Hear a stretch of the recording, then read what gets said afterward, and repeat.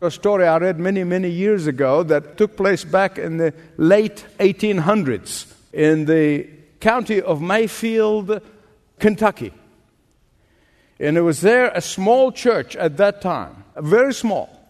In fact, it was so small they only had 2 deacons in that church. But those 2 deacons really hated each other. I mean, they always opposed each other. These 2 deacons always fought with each other. And one particular Sunday, one of those deacons decided that he is going to put on the back wall a wooden peg on which the pastor, when he comes in, he can hang his hat. Well, when the other deacon found that out, he was completely bent out of shape. How can this happen without my being consulted? How can it? And then the whole congregation, tiny as it was, got all bent out of shape, and they took sides. And that led to a church split.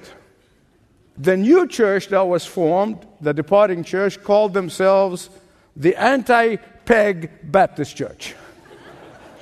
In fact, this is more real than you think.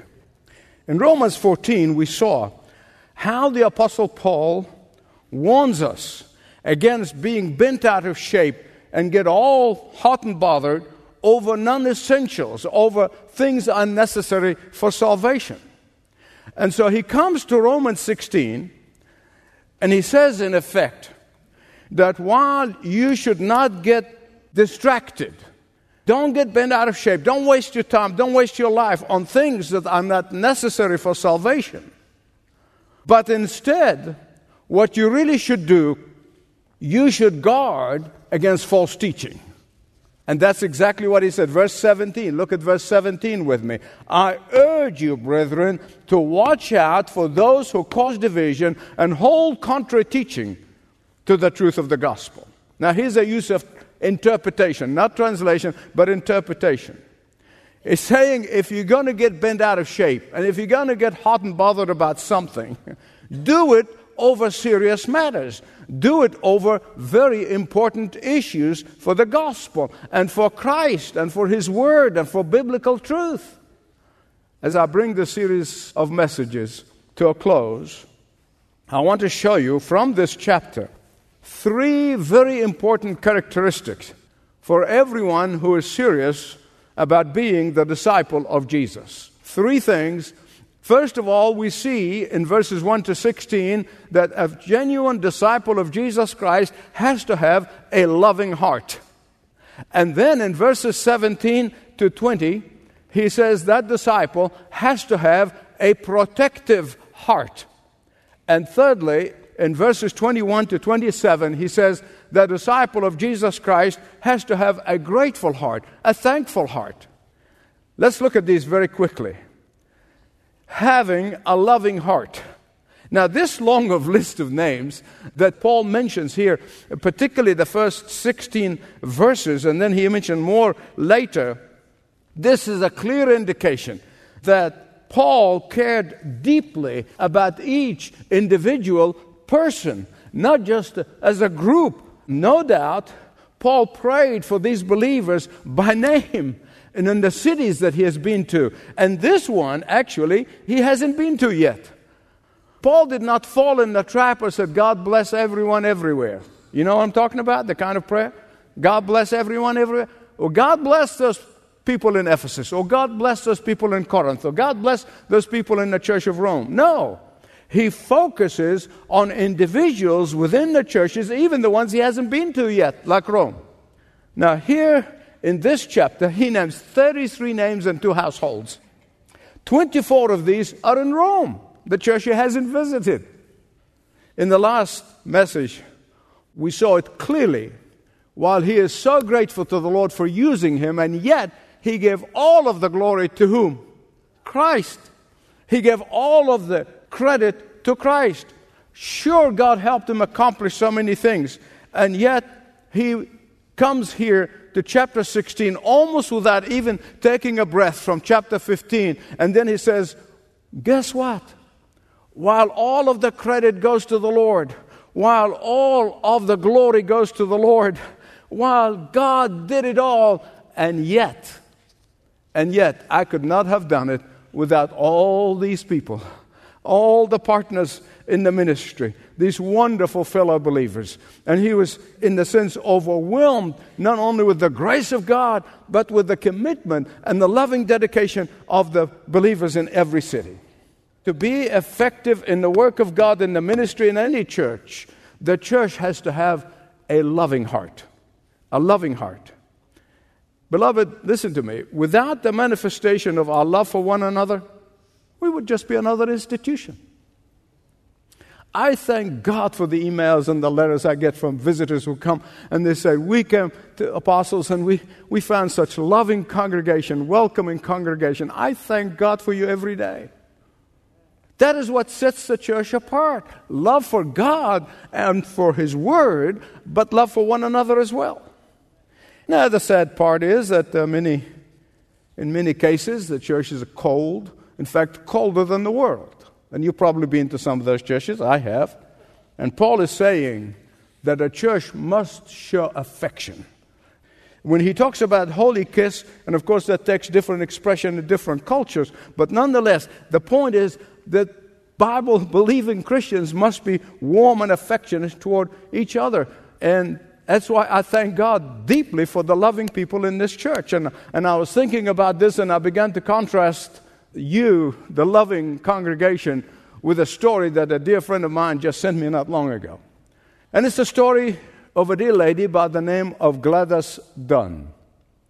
Gladys decided to move cities. And she'd go to a new city because she wanted to be in a particular retirement home. And she decided to look around. When she got there the first day, she began to ask about churches. And they told her about a nearby church where she could attend. And sure enough, it wasn't too many blocks away. So on a beautiful sunny day, she decided to walk. And so she goes to the church, and the beautiful building, liked the music, but she thought the sermon was really boring. I mean, she couldn't even understand what the guy talking about. And as she looked around in the congregation, she noticed a lot of people were nodding off during the sermon. And then there was a man, particularly next to her. He was not nodding off. He was having a deep sleep. And then at the end of the service, the pastor said, before you go out, let's be friendly with one another. I want you to turn around to the person next to you, and I want you to stretch your hand and shake their hand and introduce yourself. So Gladys Dunn goes into the guy next to her who's been asleep the whole time, put her hand out, and she said, I am Gladys Dunn. And the man said, I'm Gladys Dunn too.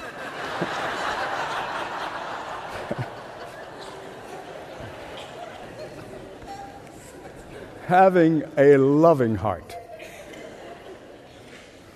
Secondly, having a protective heart. In our 21st century church, most people are fine with that loving heart bit. And I'm going to explain to you why. But they balk at the thought of having a protective heart. That it's just, they don't like that bit. Why? Because they have lowered the meaning of the word love to the point with just mere sentimentality. It doesn't mean much. The everything goes type thing. That's what they mean by love. By love, they don't mean agape, the purest form of biblical love. No. Because agape love includes warning people, includes exhorting people, it includes correcting people. But that's not what they mean by love. To them, love means live and let live. It means no wrong, no sin. It means no falsehoods and no biblical immorality. Beloved, this is a total contradiction of biblical truth. Look at verse 17 with me again, of Romans 16. I urge you, brethren, to watch out for those who cause division. Why? By preaching falsehoods. By not telling the truth, the full truth, as it's found in the Gospels. By embracing things that are contrary to biblical truth. By winking at teachings that causes many in the pews to be lulled into sin without conviction. And they call that love. Now, beloved, it is the nature of biblical love It is the nature of biblical love. To warn against harm to those whom they love. But what is that greatest harm that you warn people against? The undermining of God's truth. That's the greatest warning you can give somebody. Hear me right. Love always, listen, always forgives all evil. I don't care what it is. Forgives all evil. But love does not ignore or condone evil. Especially inside the family of God, inside the church of Jesus. The mark of maturity in the Christian faith is to discern the mind of the Holy Spirit. Who authored the Bible? Is to discern the mind of the Holy Spirit. Not one's own fancy, one's own ideas. No, why? Because this is His business. We are workers for Him. We are not in business for ourselves. This is God's business. The church is God's business. In fact, the Greek word that Paul uses here for keeping an eye on those who embrace falsehood or those who proclaim falsehood, the word is scopio, from which we get the root word for telescope or microscope. That's the root word. In days gone by, we used to exhort pastors, protect the flock of God, protect them from falsehoods, protect the people of God. Paul himself in Acts chapter 20, when he was saying goodbye to the elders in Ephesus, and he warned them, he exhorted them, he said, protect the flock of God, protect the people of God. What is happening today at this moment of history in which we live, we don't do that anymore, and I'll tell you why. Because now the pastors are the ones who are misleading the flock of God. Now we have to protect the flock from false preachers and pastors. There are pastors who twist the text of the Scripture almost like a pretzel. And they twist every text in the Scripture to fit their own theory of prosperity gospel. Every text. There are pastors who twist the text of the Scripture in ways that becomes unrecognizable to make people feel that salvation depends on the power of positive thinking. There are pastors today who twist the text of the Scripture in order to deny the relevance of the Old Testament. We're seeing it all over the place. The list goes on and on and on. Remember what happened to the proverbial frog in the kettle?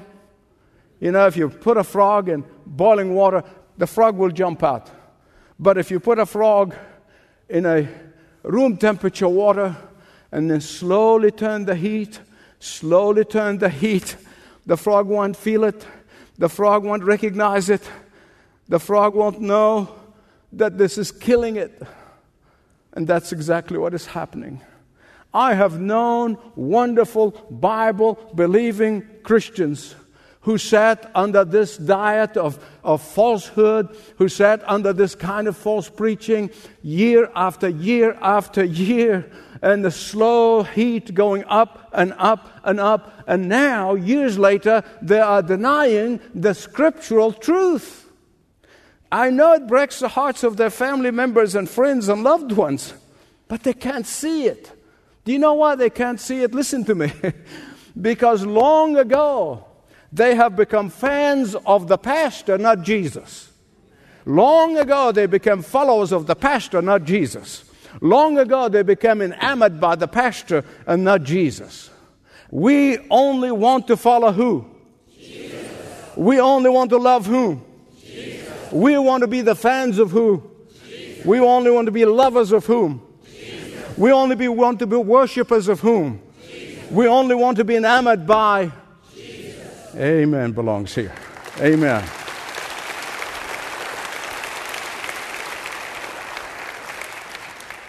Question: why does Paul say that these false teachers divide? Beloved, I'm going to answer that. Listen carefully. Because in the church of Jesus Christ, we have only one true bond. We come from different backgrounds. We're young and old and in everything in between. We come from different ethnic backgrounds. Only one bond which binds us together. only one bond we have, and that is the truth of the Word of God and the power of the Holy Spirit who wrote the Word of God. The Spirit of Jesus and the Word of Jesus, the Word of God, is what binds us together as a church. Not to be alert to the falsehoods and warning others against these falsehoods would be like a shepherd who watches the wolves coming in, devouring his sheep, and he says, and does nothing. Or be a builder who worked hard to build a building, and then he sees somebody tearing that building apart, and he says, and does nothing. Do you know the one thing that the wolves are absolutely afraid of is the watchdog? The sheepdog, who's going to defend the sheep, protect the sheep at any cost. That's who the wolves don't like. So what are we supposed to do? Verse 18. Thank God I don't have to answer that. The Bible does. We are to withhold fellowship from such individuals who divide us by false teaching. Listen, there are some Christians who think that we should not have anything to do with non-believing people. That is utter falsehood. It's not in the Scripture. You read the Corinthian passage, you read here. No, otherwise how is the world going to know Jesus and come to believe in Him other than through us? So that's not whom we're supposed to break fellowship with. We should be in the world, but not of it. We are to witness. We are the light. We are the salt. But the fellowship is to be broken with the professing Christian who deliberately proclaim falsehood. We're to break fellowship of a sinning believer who refuses to repent. Look at verse 18 again. For such people are not serving our Lord Christ, but their own appetites, their own fancies. Smooth talking, flattering. They deceive the mind of the naive people. They make their own rules as they go along. They make their own principles as they go along. They place their own interpretation above the Word of God itself. They use their own rationale and go against the Word of God. Look at verse 19. Be wise in what is good, but innocent in what is evil. What does that mean? It means that you are so familiar with the truth of the Word of God that you know what is good and what is true. And you get to know it so much and so well that as soon as you see a falsehood, you recognize it immediately. And you immediately not only recognize it, but abhor it, not wink at it, not accommodate to it, not pretend that it's not there. No. Why? Because when alert believers get united together under the Word of God, you know what they are doing? They are trampling Satan underfoot. That's what they do. That's the Word of God here. But the day is coming when Satan completely going to be trampled under our feet. Notice it's not Jesus, because Jesus trampled him under feet. See, when Jesus went to the cross, he crushed his head. When Jesus died on that cross, he crushed Satan's head. And now Jesus gives power to the believers to defeat him. But we also look forward longingly to the day when our spiritual war is over. When those who are instruments of Satan, who disseminating falsehood, will be judged. When faithful believers are going to be rewarded. Listen to me. So don't be discouraged, my beloved friends. Don't be discouraged. Don't give up. For soon and very soon, and maybe sooner than any of us think, we are going to see our victorious Jesus, and He's going to be crushing Satan under our feet. Come on. I want you to do that. Just stamp your feet. That's right. Let the hell hear it. Let Satan hear it, because that's what's going to happen to him. He's going to be crushed under our feet. Satan is the one who tempted us. Satan is the one who caused us to occasionally fail and be defeated. Satan is the one who deceives us. Satan is the one who harasses us. Satan is the one who constantly troubling us. Satan is the one who constantly trying to convince us that we're standing alone. Everybody has given up. You might as well give up too. That Satan, soon and very soon, is going to be trampled under our feet. Praise God. Praise God.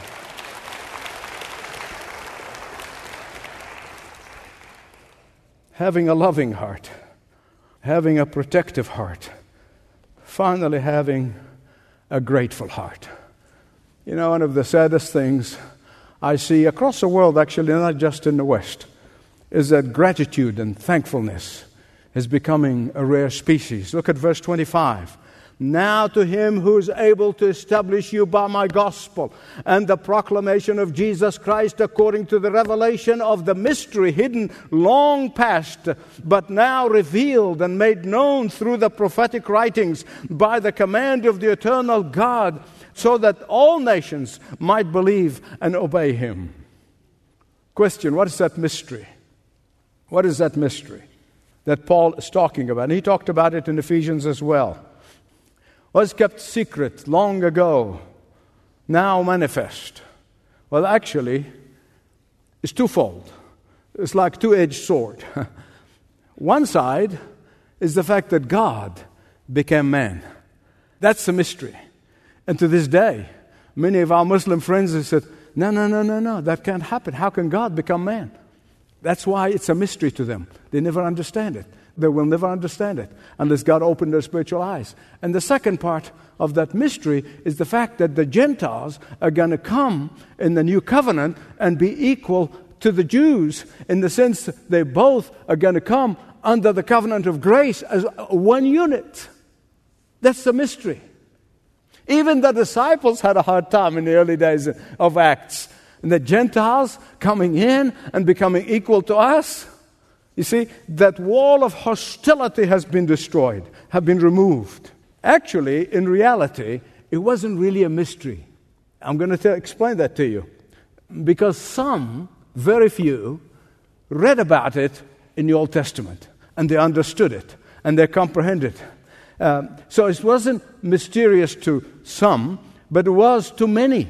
You see, from God's point of view, this again and again and again was repeated in the Old Testament, but the people would not believe it. They would not understand it. It's repeated in Isaiah 53:11, Jeremiah 31:31 and 33, and it's Ezekiel 11:19, just to give you a few samples.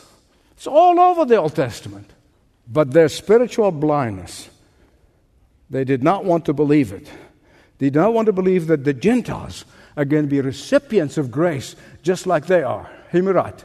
You cannot read the epistles of Paul without recognizing that Paul was one grateful dude.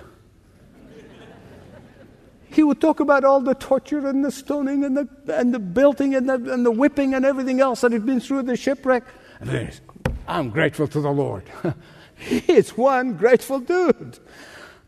He was not only grateful for his salvation, but he's also grateful for his sanctification.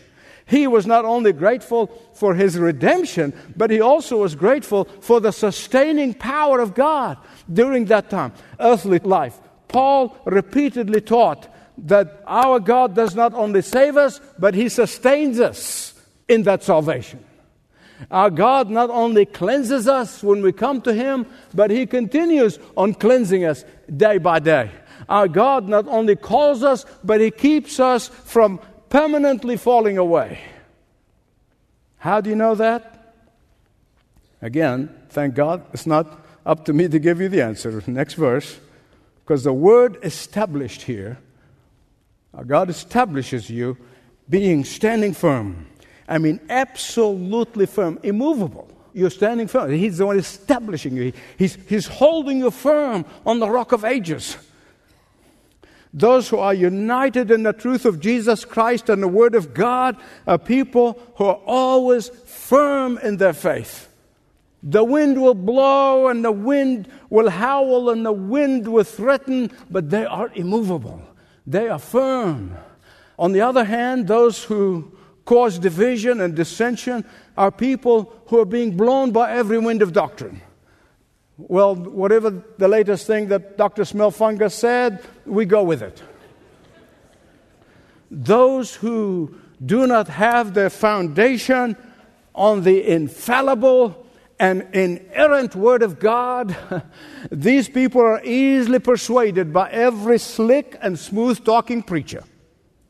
Those who have no foundation will crumble Every time there's a crisis. Paul said, my gospel. A lot of people really stumble over that. What does that mean, my gospel? Is this his private gospel, his own private interpretation of the gospels? No. He's saying, I'm preaching the same gospel that Peter preached. I am preaching the same gospel that James preached. I am preaching the same gospel that John preached. I am preaching the same gospel that Jude preached. And he is saying here that that's exactly the gospel that I'm preaching. When you and I heard the gospel for the first time, remember that time? I'm not going to ask you to raise your hand. I remember that day like yesterday. Pray to God, never forget it. The first time when Christ brought us to himself and we responded to his invitation.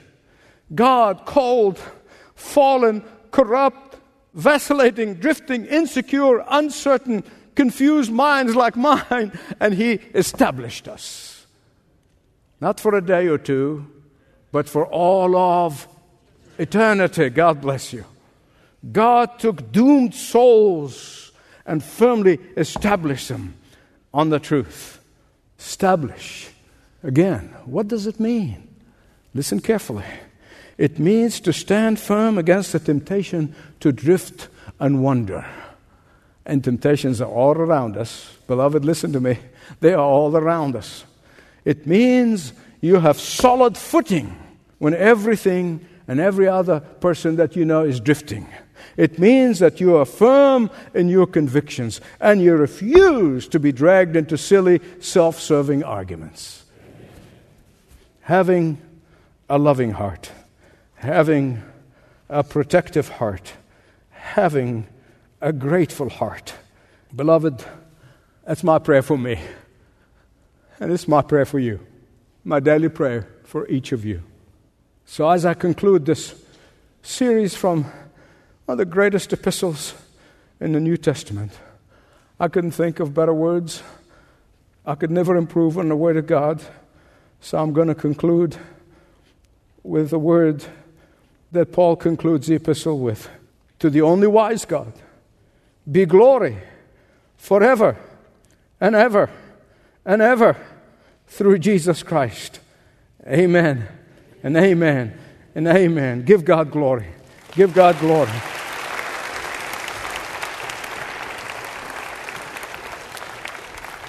Father, in the name of Jesus, we come to you as your precious children. You love us.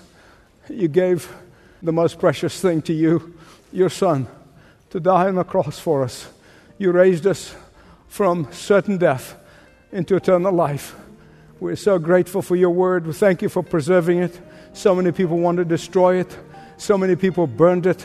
So many people try to get rid of it through the years, but you preserved it and you kept it so that today, in this day, we can be here in this church, praising you, lifting your name, glorifying you for your word. Encourage those who are discouraged. And Lord, I pray that you would humble the proud and the arrogant. Because, Father, we know that your word can do both. And I pray this in Jesus' name. Amen and amen and amen. Thanks for listening to this message from Dr. Michael Youssef, recently featured on Leading the Way. If you'd like to know more about us, please visit ltw.org. That's ltw.org.